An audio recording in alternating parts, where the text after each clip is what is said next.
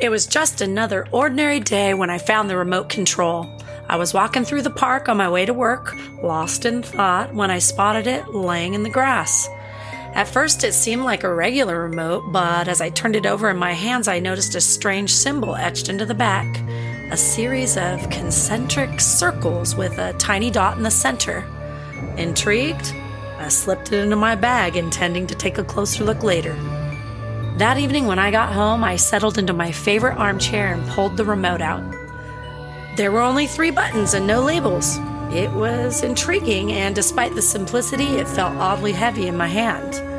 I pressed the first button and the room instantly grew cold. The air, it felt as if it had been sucked out, leaving me gasping for breath. As the panic set in, I desperately pressed the second button, and just as suddenly, the room returned to normal. Whew, my heart raced, and I knew I had found something extraordinary. Over the next few days, I experimented with the remote control. The first button appeared to alter time, slowing it down or speeding it up. The second button controlled space, bending reality in unpredictable ways. It was the third button that was the most perplexing. It seemed like it did absolutely nothing. I pressed it over and over and over again in different situations, but nothing changed. At least, not that I could perceive. For weeks, I used that remote control for personal gain. A do-over on an awkward first date, getting an annoying coworker fired, and even a winning lottery ticket. But as I continued to use the remote, I began to notice little changes in my surroundings. Neighbors who once greeted me with a smile now looked away, and my boss seemed to regard me with, some sense of discomfort. It was as if the world had shifted and I was no longer really a part of it. I couldn't shake the feeling that I was being watched, that something was stalking me from the shadows.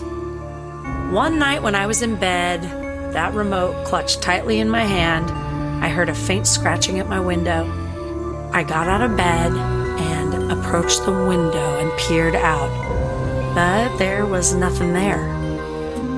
The more I stared, the more the symbol seemed to expand, growing larger and larger until it filled my vision. My head swam with vertigo and I stumbled back, my grip on the remote slipping.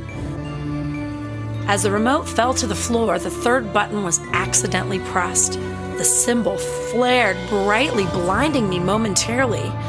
When I regained my sight, I realized that I was no longer alone. A figure stood before me. Its form, I couldn't really see it in the shadows. It was tall and skeleton-like, with long limbs and a pulsating mass where its head should have been. Its voice seemed to come from everywhere and nowhere all at once. You have called me forth, and now I must feed. I tried to speak, to scream, but no sound came from my lips. My body was completely frozen. I was so afraid. My mind was filled with the horrors of what might come next. Then the figure jumped forward, and as it devoured me, I understood the truth. The third button hadn't done nothing. It had called forth the void, and it had been growing stronger with each press, and I had pressed it so many times, and now it was finally free. I had unleashed something truly fucked up upon the world.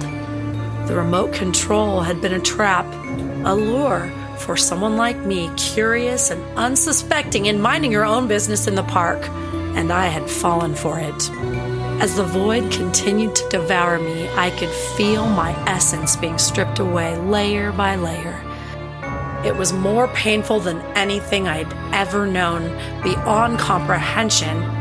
I was being erased from existence. My memories, my emotions, everything that made me who I was. In those final moments, as I ceased to be, I realized my greatest mistake. The remote control had never been a gift. It was a curse, a means to an end. The power it gave me came at a terrible price, one that I would certainly pay for eternity. I had been greedy and arrogant, blinded by the allure of control over the very fabric of reality.